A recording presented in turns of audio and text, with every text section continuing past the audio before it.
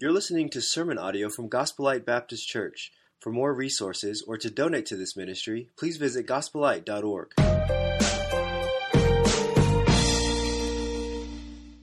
Well, right now, I'd like you to open the Word of God, if you would please, to Acts chapter 11.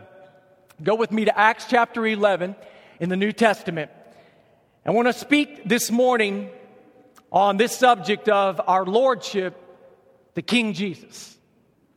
What does this look like in our lives, our Lordship, the King Jesus?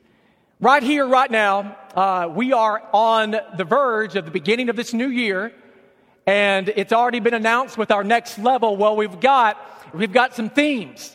And so basically our next level statement is seeking the presence of God at the next level, but our core value is that God is needing to be number one in our lives. And that's Matthew 6:33 is where Jesus gives emphasis about seeking the kingdom of God first.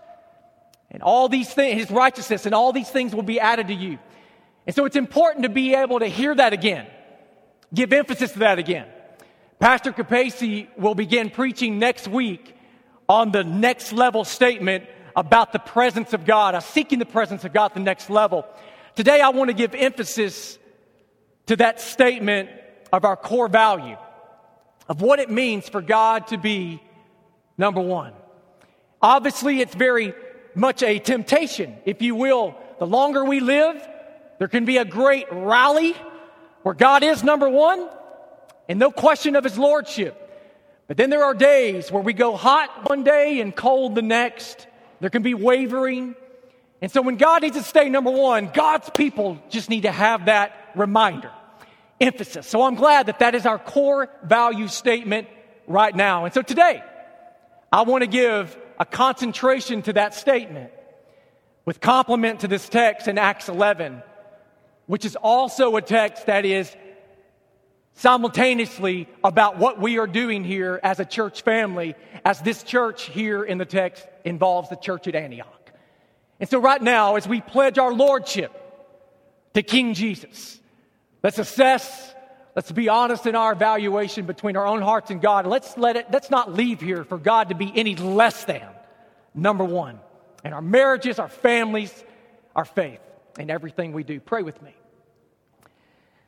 Father, I thank you, Lord, for the privilege of what it is that my brothers and sisters, that we know that Jesus is the Christ, and that today our steadfast hope and our love is in you.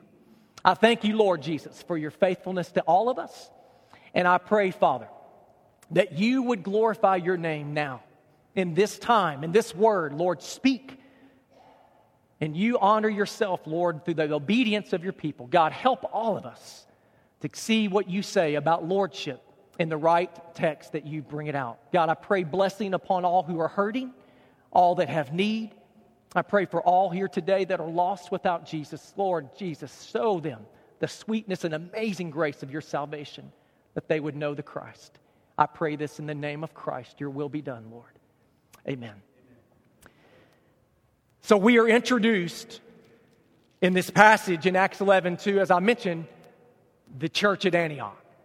One thing I want to share with you about this is that it's super important to try to know exactly what we're getting into.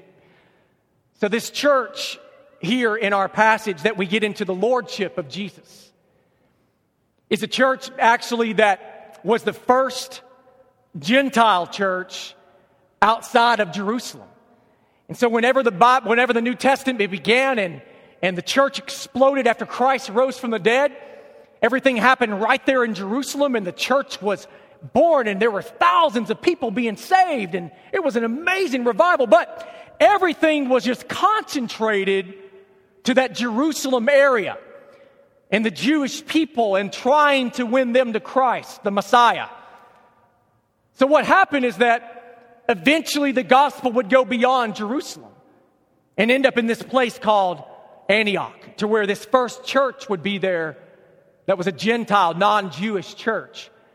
It was about 300 miles north of Jerusalem.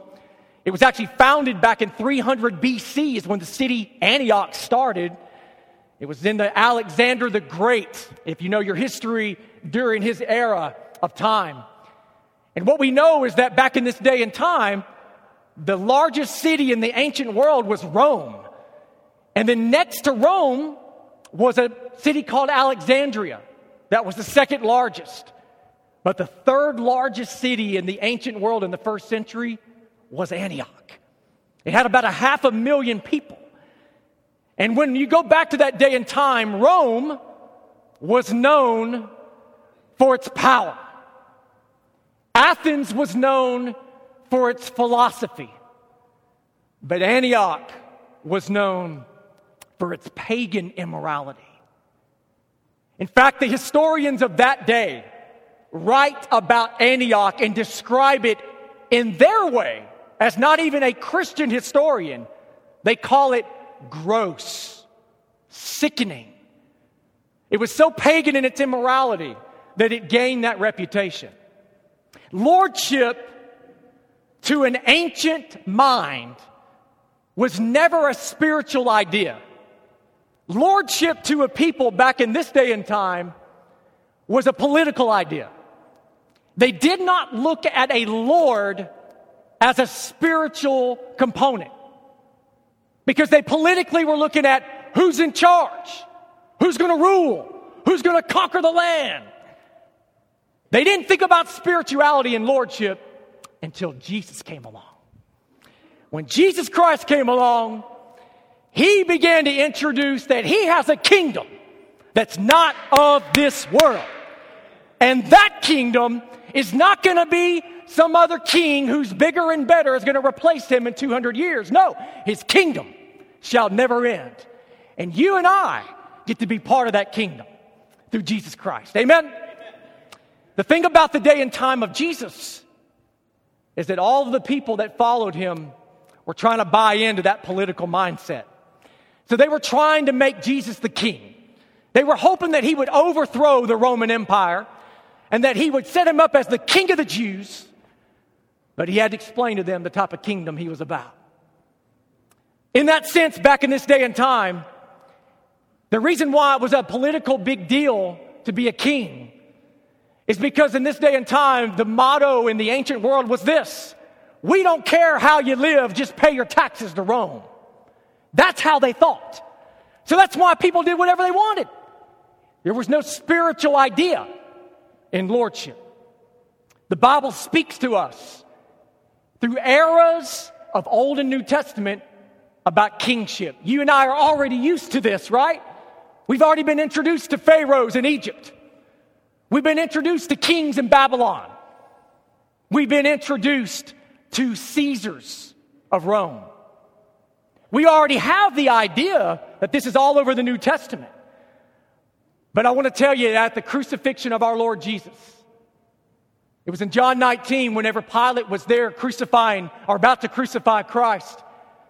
You might remember the people were shouting out, "Crucify him!" And Pilate responded with this answer, this question. Crucify him? He's trying to release him. And he said, "Shall I crucify your king?" And that's when you heard the people say, "We have no king but Caesar." That was the mindset that they had. Jesus would not be a Lord to them. Rather, they would be a Lord. Their Lord would be the government. And whoever would call the shots. Rome was dominating the New Testament landscape of that day through all of the kings or the Caesars.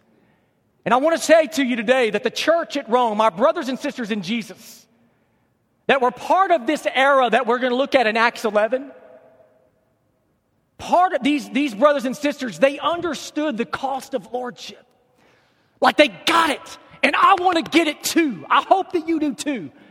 The cost that they understood is that when Paul would write in Romans 10, and he would make this statement that we use all of the time when somebody's going to become a Christian. If you confess with your mouth the Lord Jesus and believe in your heart that God raised him from the dead, you will be saved. The reason why Paul would have to say that statement, if you, as a Christian in Rome, dominated by the Romans, they only say Caesar is the Lord. If you are willing to say there's another Lord, then you're going to risk your life in saying that. So if you confess that Jesus is Lord, that He raised from the dead, you will be saved. I believe that's the reason why, knowing the cost of prison or death, only those born again would pledge lordship to King Jesus over a Roman Caesar in that day. That's why Paul would say in 1 Corinthians 12, no one can say Jesus is Lord except by the Holy Spirit. And he's right, because only the Spirit of God within you, and a believer in this context, would lead you to say that, because you would put your life on the line if you did. I'm going to tell you, in this day and time, from then there to now, there was no part-time Christianity. Jesus was either Lord of all, or He wasn't Lord at all. Like they didn't blend it, they didn't blur. That's how it was. If lordship is ever in question, then discipleship officially becomes in crisis. What we have to be able to say is, Lord, are you my Lord? Jesus, are you more than just a Band-Aid? Are you more than just somebody that I lean on whenever I'm having a hard time? Do I sometimes come to talk to you and sometimes not? Is Jesus the Lord of our heart and our life? I can remember when Christ saved me when I was 17, and I've shared some of my story with the church in the past, but I can tell you, when I got saved at 17 by Jesus, He became my Savior. Radically changed my life, completely flipped me upside down and around. But it was when I turned 18, about a year later, and after I'd been baptized, I began to finally, I was at Henderson State University, and I was beginning college, and I started as my freshman year there, and I was beginning to suddenly soak in who all is Jesus. What is the Word of God? And before I knew it, I began to have like electricity running through my soul, like an all of a sudden awakening, the realization that I've been saved by Jesus. Like I understand the grace of God at a deeper level. And all of a sudden I began to realize, man, everything in my life that does not honor Jesus as King does not need to have place in my life. Suddenly, Jesus, who had become my Savior, it was sinking in. No, He is to be my Lord. And I pray that that's the case for all of us today.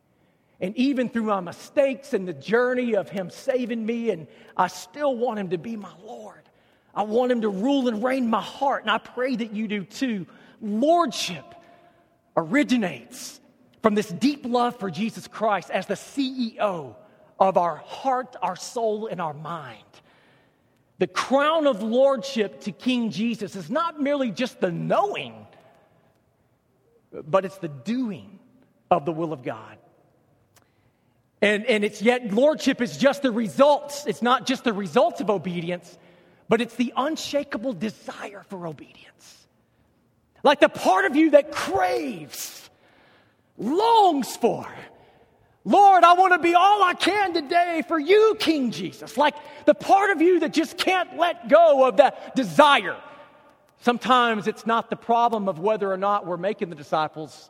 Sometimes the problem is, do we even have a desire for it? And if the desire is handicapped and crippled, if the desire has been paralyzed and it's just stagnating, that's where God's people have to say, Lord, am I kidding anyone? I may be fooling everybody, Lord.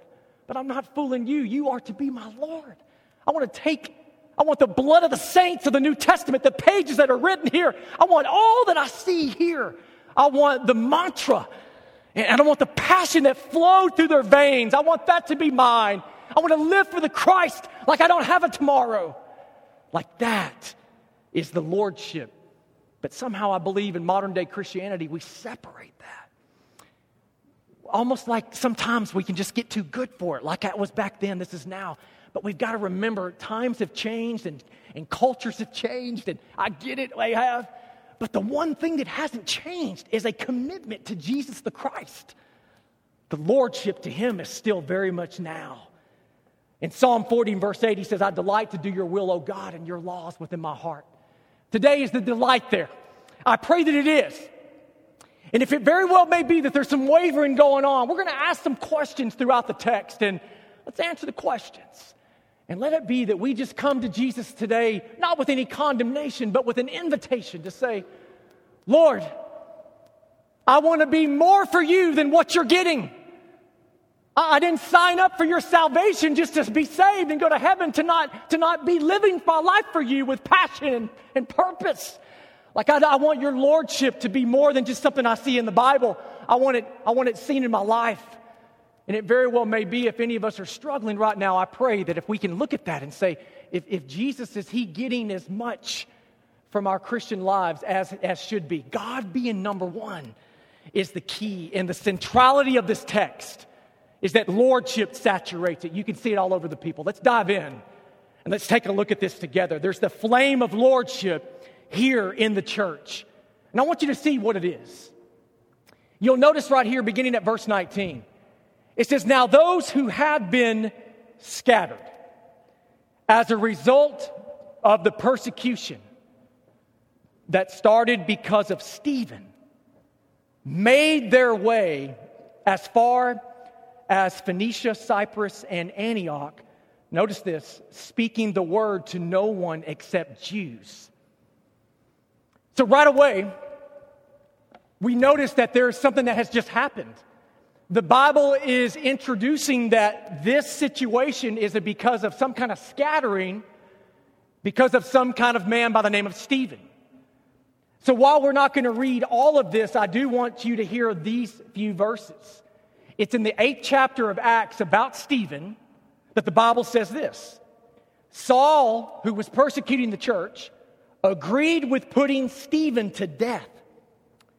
On that day, a severe persecution broke out against the church in Jerusalem. And all except the apostles were scattered throughout the land of Judea and Samaria. Devout men buried Stephen and mourned deeply over him. Saul, however, was ravaging the church. He would enter house after house, drag off men and women, and put them in prison. What stands out here that I don't want you to miss is simply in the fact that what the Bible is saying is that when they were scattered because of Stephen, on the day that this happened, where they stoned Stephen to death, it didn't just stop there and then they went back to their churches. What happened is like a bomb went off in Jerusalem. It got so bad that they started going to every Christian they could find. The Bible said, on that day. It was like a one-day bomb crisis. Suddenly, nobody had a chance to tell people bye. It was like they started Monday morning one way and they ended Monday night a different way. It just wasn't the same. Immediately, this happened. So whenever we read this text and we see everybody has been scattered, it's not like they had time to get used to this. It's not like they had a chance to prepare for it. It just happened. But what we see in the text, notice it. They were scattered as far as those cities, preaching the word to Jews only. They didn't stop and feel sorry for themselves. Like they didn't say, hey, time out. I got to be able to rebuild my life and then I'll get serious about Jesus again. Instead, they were absolutely full of what we're going to call perseverance. It's evident in the text. Through perseverance is what we see here is the flame of lordship. And it's the perseverance that won't stop because it won't settle. And that's what we find in the text here. And here's what it is. The perseverance can be seen truly because there's disruption from what was actually peaceful. Can you imagine the time of which they got scattered? Imagine what it would be like for you and I to all of a sudden have one thing that's normal in life, and then all of a sudden it's no longer normal in the course of one day. For many of us, that's happened. It very well may be even right now in this moment that some of us have had some unexpected scattering. Some unexpected, I couldn't prepare for this moment kind of situations. It happened with a phone call. It happened with a text, an email. It happened with a conversation at work. It happened when you realize that all of a sudden, man, what was normal last Tuesday, now it's totally different today. And maybe you're struggling. I want to tell you that persevering when Jesus Christ is Lord is the key here. Even when life got disrupted, they were still preaching Jesus. They were still making Christ known, even to the Jewish people. The Bible says they were scattered as far as Phoenicia, Cyprus, Antioch, even to Cyrene. I want you to look on your screen right here for a moment. This is a map, and this gives you a visual idea of just exactly what we're talking about. Jerusalem is where the church was, and then whenever the persecution happened, they got scattered all the way far north. Phoenicia is the region right north of Jerusalem. Cyprus is the island. Antioch, where the church is going to begin, is right there. 300 miles north of Jerusalem is Antioch. Tarsus is where Saul, Apostle Paul, is from. All the way west over here, not on your map, near Africa, is going to be Cyrene. So what we've got here is a recognition, is that this is a visual. This just lets us know how serious it is that the disciples got scattered out as far as they did. So what we look at together in today is that even when there's disruption from what was peaceful in our lives, sometimes perseverance shows up as even when there's distance from when something was normal.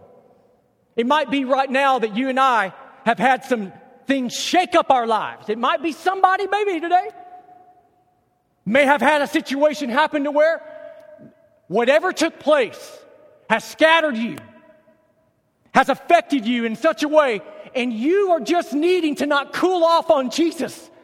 And you're needing to somehow get your bearings together and not give up. It very well may be that that's you, my friend. Be encouraged and understand that when Jesus Christ is Lord, you persevere like these believers did, no matter the distance and no matter the disruption. You don't want to cool off on Christ. He's calling you back. And if it very well is that some of us may have given up, we've stopped praying. We are so shackled by the situation maybe of whatever took place that kind of shook us up, that we've just got to come back to Him in that way. And I pray that we do. The question you can ask yourself is this, and I ask myself too, is during my tough times, is Jesus actually pursued as Lord through my strain, or is He last on my list? Unfortunately, what happens is that when things get tough sometimes, it can be like, oh, we're all about church. We're all about being faithful. And then, man, you have something take place that you weren't expecting, and it really does challenge your faith. Amen? It starts to make you realize, why do I believe what I believe? And am I going to believe what God said? I said amen to all the promises of God. Now I got to live them. That's where we're at. These believers in this text, they had to persevere. They didn't want to quit. And they didn't quit because Jesus Christ was the Lord of these people. See, this is the key. His lordship is why this is happening. It's not like they got something special figured out. They just know Jesus, and He is with them in this way. I will want you to know that when the flame of lordship is burning in this church, it's not just through the perseverance that they wouldn't stop. Just like you and I don't need to stop, even when things get hard. But it's also through the proclamation that they were full of what you want to call some empty grave joy, y'all. Let me tell you, the resurrection of Jesus Christ not only changed everything here, it has changed everything in my life. How about you? Because Christ lives, I live. And because whatever Christ wants to do, I can do with Him. He's invited me to that. And so we serve Jesus because He's alive. The proclamation here is full. And I want you to see what I mean by this proclaiming.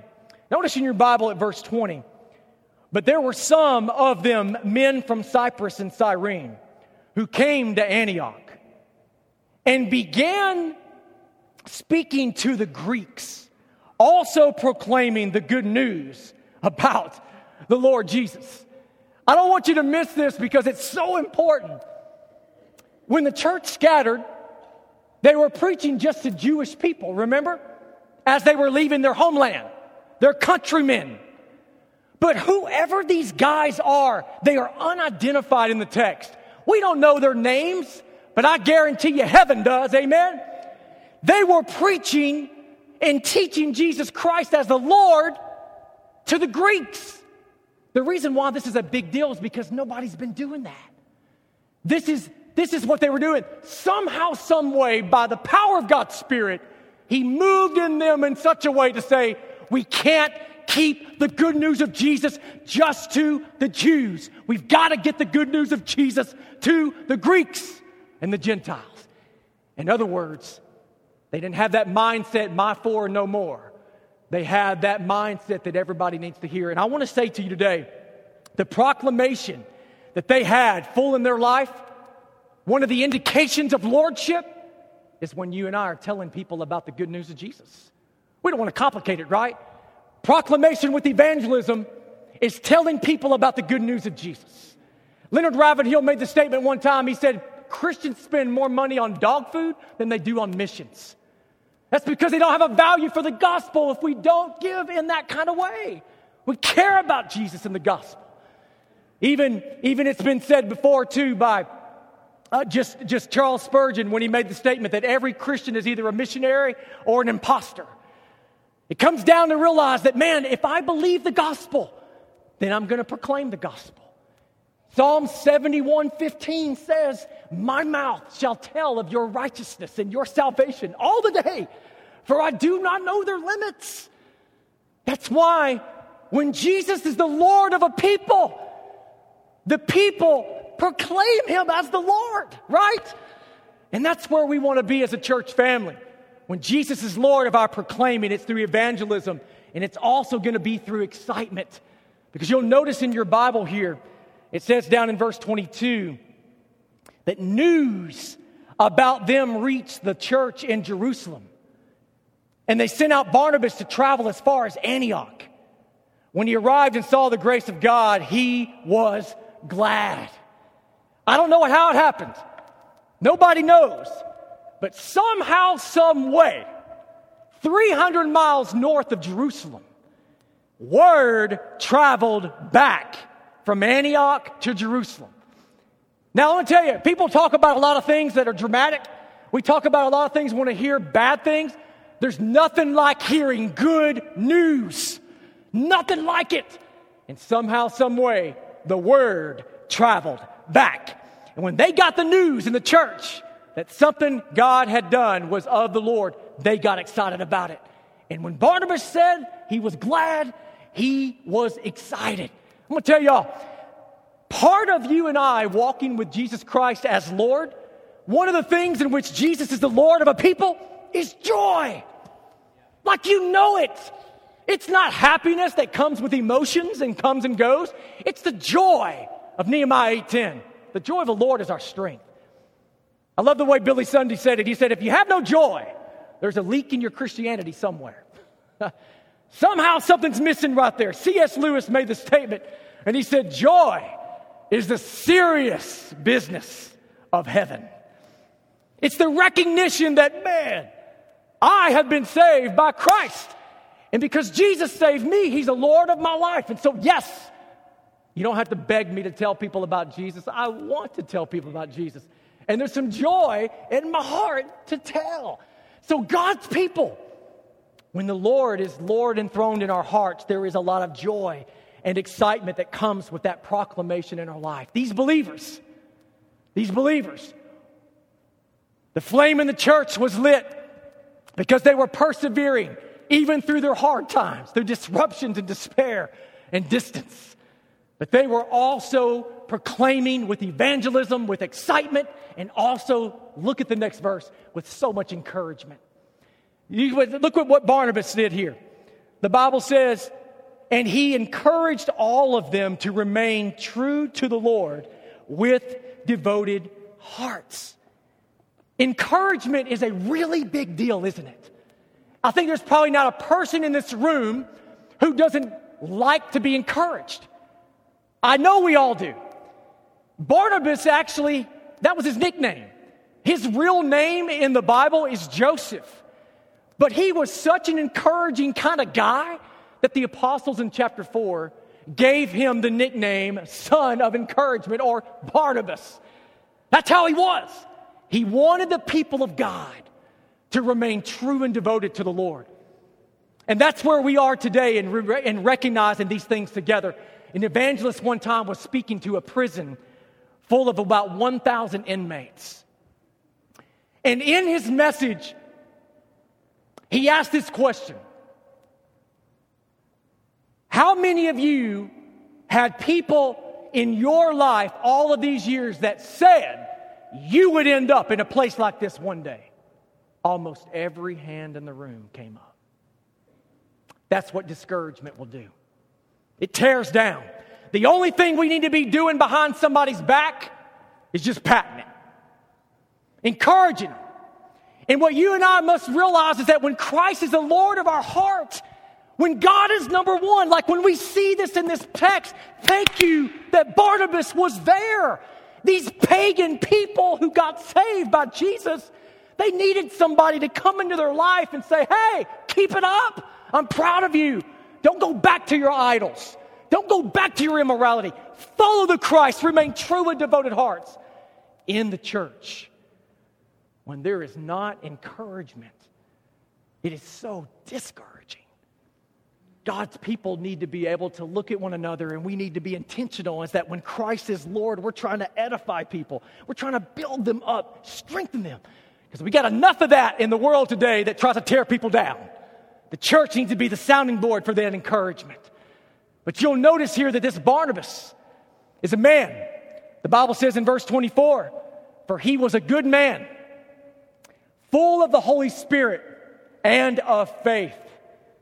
I believe the key here of why Barnabas is the man he is in this text, the reason why it has the effect on us that it does in lordship, is because the Holy Spirit of God is the filling power and the success of every church that is effective for the kingdom of God. We cannot see God's kingdom grow, expand, increase in any way without the Spirit of the living God. Filled with the Spirit of God. And what that means is that in this text, we see that these believers, man, they were persecuted so much, but they were persevering through their difficulties. And they were proclaiming with evangelism and excitement and encouragement and proclaiming with empowerment that comes from the Holy Spirit, as Barnabas was evidencing that. I will tell you that A.W. Tozer made the statement, the Spirit-filled life is not a special deluxe edition of Christianity. Instead, it is the total plan for God, for His people. God wants us all to be Spirit-filled who know Christ. Walking in the fullness of His Spirit is key to how these things begin to multiply in our life. And what you'll notice in the text is that this Spirit-filled power is recognized because if you'll see here, it was so that they could serve the church. You'll notice that the men of Cyprus are sent out. Barnabas is sent out. Saul, who's in Tarsus, is sought after by Barnabas to bring him back to Antioch. Look in your Bible in verse 25. Then he went to Tarsus to search for Saul, and when he found him, he brought him to Antioch. The key here is he says for a whole year they met with the church and they taught large numbers. And the disciples were first called Christians at Antioch. What stands out here to you and I is that they went to serve the church. I want you to think about that right now. Like right here, right now, it's so important that no one has the mindset that I'm just here to date the church. Kind of like I'll just kind of come to church, go when I want, go as I please. Instead, the mindset of the people of God, that's a healthy mindset, is that I don't come to church to see what it can do for me. I come to serve. I come to say, what can I do for the church? It's the body of my brothers and sisters. And so what happens here in the text is that these men in Cyprus, Barnabas, Saul, what you notice they're all doing is God is filling them with their Spirit. They're serving at the church. And they spend an entire year at Antioch, and they're there to make disciples. And they taught them, invested into them in that kind of way. And they were called Christians. It's an interesting word that you and I use all the time. But you'll go back in the New Testament, and the word Christian is not identified as very frequently. Because back in Jerusalem, they used disciples. Disciples were followers of Jesus. the teacher, the master, Messiah. But whenever you get to Antioch, we got a problem. These aren't Jews. These are people who don't have any kind of synagogue. They have no affiliation with any kind of religious hub of which they can affiliate this new Christianity to. So the people of the day began to identify them by some kind of name, and they called them Christians. Amen? And Christians literally translates little Christ. The I-A-N on the end of Christian is a Latin derivative, and it means party of. And so this meant that these people were in the party of Jesus. How many of you like that? I'm in the party of Jesus. I'm a Christian. But man, what a cost it is to pay. This is where we are in the text in this way. The question I want you to ask yourself is this: am I actively sharing Jesus with people? Or am I just in agreement with God that I should be? Anybody can agree, yes, I need to be telling people about Jesus, but it's quite a different story to actually aggressively and intentionally take the gospel with you wherever you go throughout the day. Be ready to witness to people. But see, when Jesus is Lord, you don't have to be coached into that. I don't have to be bought into that. I just want to witness to people because He's my Lord. You don't have to build me up for that. I just want to, and you do too. But today, if we're cold in that way, and we may not be witnessing to people as we need to, listen, Jesus' lordship is worth it. I want you to go with me to the end of this text, and I want you to see the remainder here of what this is. And the flame of lordship in the church was produced by the faithfulness from the Lord of the church. In other words, everything we see right now has been about what the people were doing for the Lord. But now this is who God is to His people. Who He is to His people is what matters most. And look in verse 21. The Lord's hand was with them, and a large number who believed turned to the Lord. What this shows us here is this statement: the Lord's hand was with them. It's interesting. All in the Bible, you have the statements made, the Lord was with His people. Over and over again, His presence. But only on certain times do you see the statement, the Lord's hand. His hand is brought in. And the reason why this is important right here is because these people are preaching the gospel. They've been scattered and they're trying to do the work of God. And they're discouraged, but now they're encouraged. And they're seeing themselves persevere because Jesus is Lord. And God's steady hand is with them as they do. The Hebrew background to that hand of the Lord goes all the way back to the Old Testament understanding, of which the hand was referring to this word that meant to be hemmed in. Like the hemming in of a garment. Putting together sewing and cloth and hemming in and putting a border in. It was a military siege word. It was used to refer to fortified back in that day. Building up a barricade. God was like a wall of fire for His people. And He was taking care of everything in their life that could have been fearful because His hand was with Him. Proverbs 18:10 says, the name of the Lord is a strong tower. The righteous run to it and are safe. Could it be today that we ask this question? As God is the protector when the gospel is preached for us, is there any fearful worry in your life that is distracting you from resting in the Lord's protection? Is there any chance that any one of us are shaken up by something that has caused fear and anxiety to where it's distracting the lordship of Jesus? While we should be proclaiming Him and we're like, man, I want to, but I can't get this off my mind. And it may be that you're shackled down by something of that nature.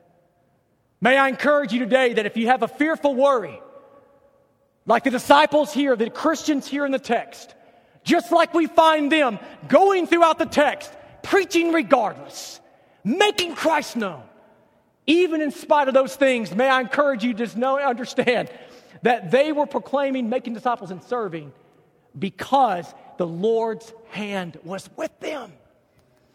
Listen, I just pray that will sink in. Literally, wherever I go, God is with me. His presence is with me. He doesn't leave me. He won't forsake me. He won't abandon me because He is not an abusive Heavenly Father. He's a loving Heavenly Father. And He cares for His children. Amen? And that's you. That's me.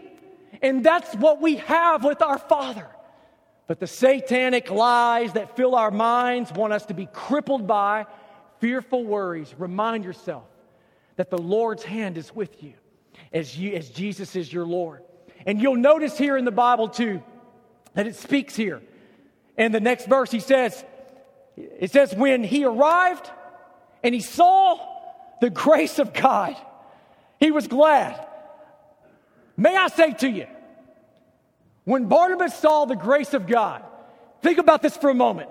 Barnabas is from the area of Cyprus, which was just west of Antioch. He knew the area very well. No question, because he was in that region. Antioch was very much pagan and idolatrous. When Barnabas gets there, a 300-mile hike from Jerusalem, and he gets to Antioch, the Bible says he saw the grace of God. How do you see the grace of God? We experience it. We praise God for it. But here's what that word looks like. That word, see the grace, it was the testimonial word of understanding the visual representation. He walks into a large number of people who were pagan, idolatrous, worshipers, immoral, who are now tasting of the good news of Jesus. So in other words, when he saw the grace of God, it was like an amazement. Like when I come home, and if I see that my kids have cleaned their room without me having to say anything, I'm amazed, right? You would be too, maybe. He sees the grace of God. And in seeing that, he's knowing, man, God has been at work. This is amazing. They're not even Jews. They got saved. Life is beginning to change before his very eyes. Romans 5:20 makes a lot of sense. Where sin abounded, grace did much more abound, right? And the grace of God is what intercepted my life. How about you? I know I got saved by Jesus when I did not deserve to be, but I'm telling you, He deserves all the glory for the salvation He gives to any of us. And that's why we lift Him up. You'll notice in the text too, that their Bible says there's a large number that believed and turned to the Lord. And they were added to the Lord. They were not added to a name except the Lord's name. They were added to not a denomination, not to a building. They were not added to a club. They were the Lord's people. So when these people got saved, there would only be one calling the shots. Jesus the Christ, who is Lord. Amen? And that's what we see here in the text. 1 Corinthians 3:6 says this. I have planted, Apollos watered, but God gave the increase.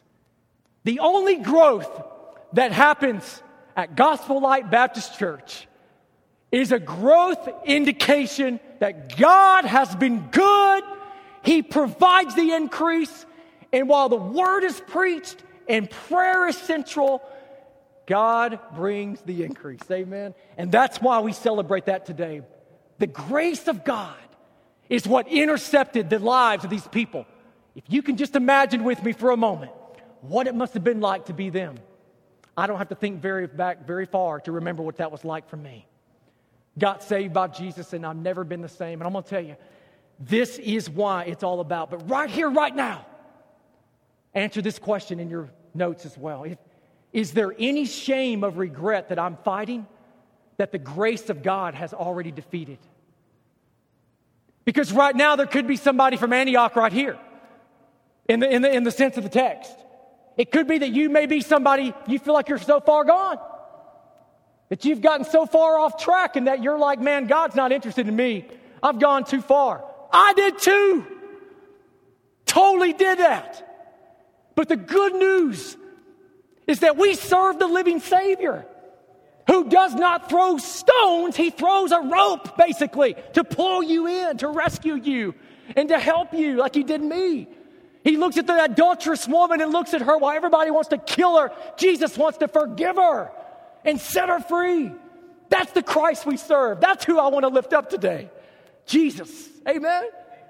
He's the one that says to us, go and sin no more. But if somebody here today is so stuck in a mistake that you made. Something that you can't get off your chest. It's weighing you down and it's making you where you can't even hardly pray. You can't hardly utter the words.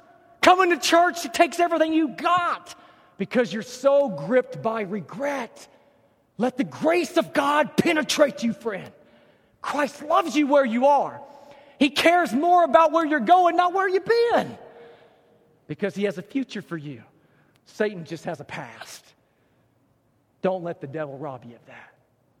The grace of God is greater than our sin. Elizabeth Elliot said one time, until the will and the affections are brought under the authority of Christ, we have not begun to understand, let alone accept his lordship.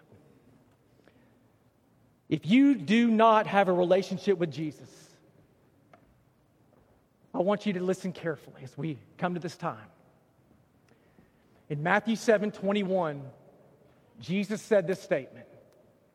He said, not everyone who says to me, Lord, Lord, will enter the kingdom of heaven. Not everyone.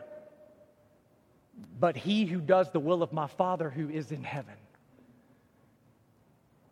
If you and I know that Jesus is not Lord of our life because we are not a born-again Christian, and you're saying in your heart between you and God, man, I want to be, I have tried it my way, it's a dead-end street, and I'm still stuck. There's only one hope for me, and it's Jesus. I've heard people tell me that. It's Jesus. I'm ready to give my life to Christ. My friend, I love you. Christ loves you. This church loves you. There is no condemnation in Christ Jesus. And so if you're lost without him today and you're saying, I'm ready for Christ to be my Lord, you're welcome to come, and I'll pray with you. Pastor Capacey, any of our elders, our staff, this altar will be open for prayer.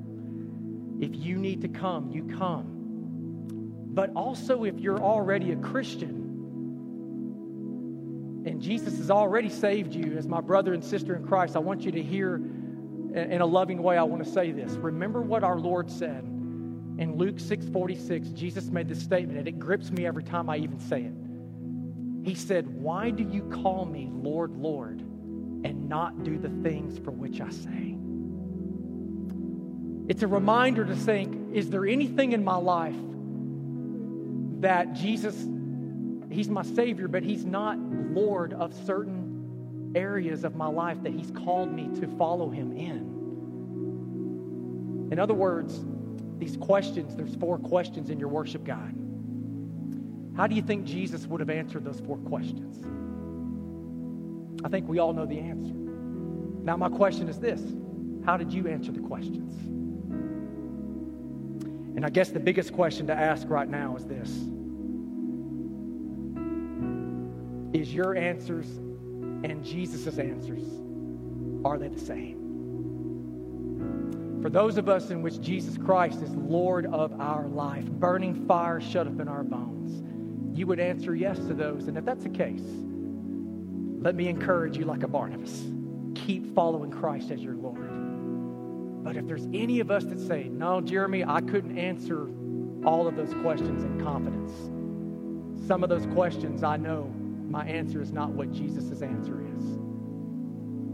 Then it's time to return to where God is number one. It's time to return to Lordship. And there's no better time than the present. Right here, right now. This invitation will begin in a moment. And after I pray, if anybody here says, man, I don't want to play games on God, I can't fool the Lord, I know there's some areas that I need to really let God needs to be number one. I need some Lordship returning in my life, in my walk with God today. Come this morning if God leads you in that way, and let the Lord be glorified. Father, I thank you for Gospel Light, our church family, and I thank you for the privilege to know you, Jesus. God, help us now, I pray, in this way, to return to you in a beautiful way in which, God, your people, we leave this place with singing praise to Jesus as our King and recognizing that our life is in agreement with what we believe and we don't have a disconnect there. God, help Lordship be the centerpiece of our heart, that our Lordship is to Jesus. Bless your people. Strengthen what needs to be strengthened today. Encourage those who need. encouragement. I pray this, Lord. Save those who need to be saved. In Jesus' name, amen. Let's stand and worship.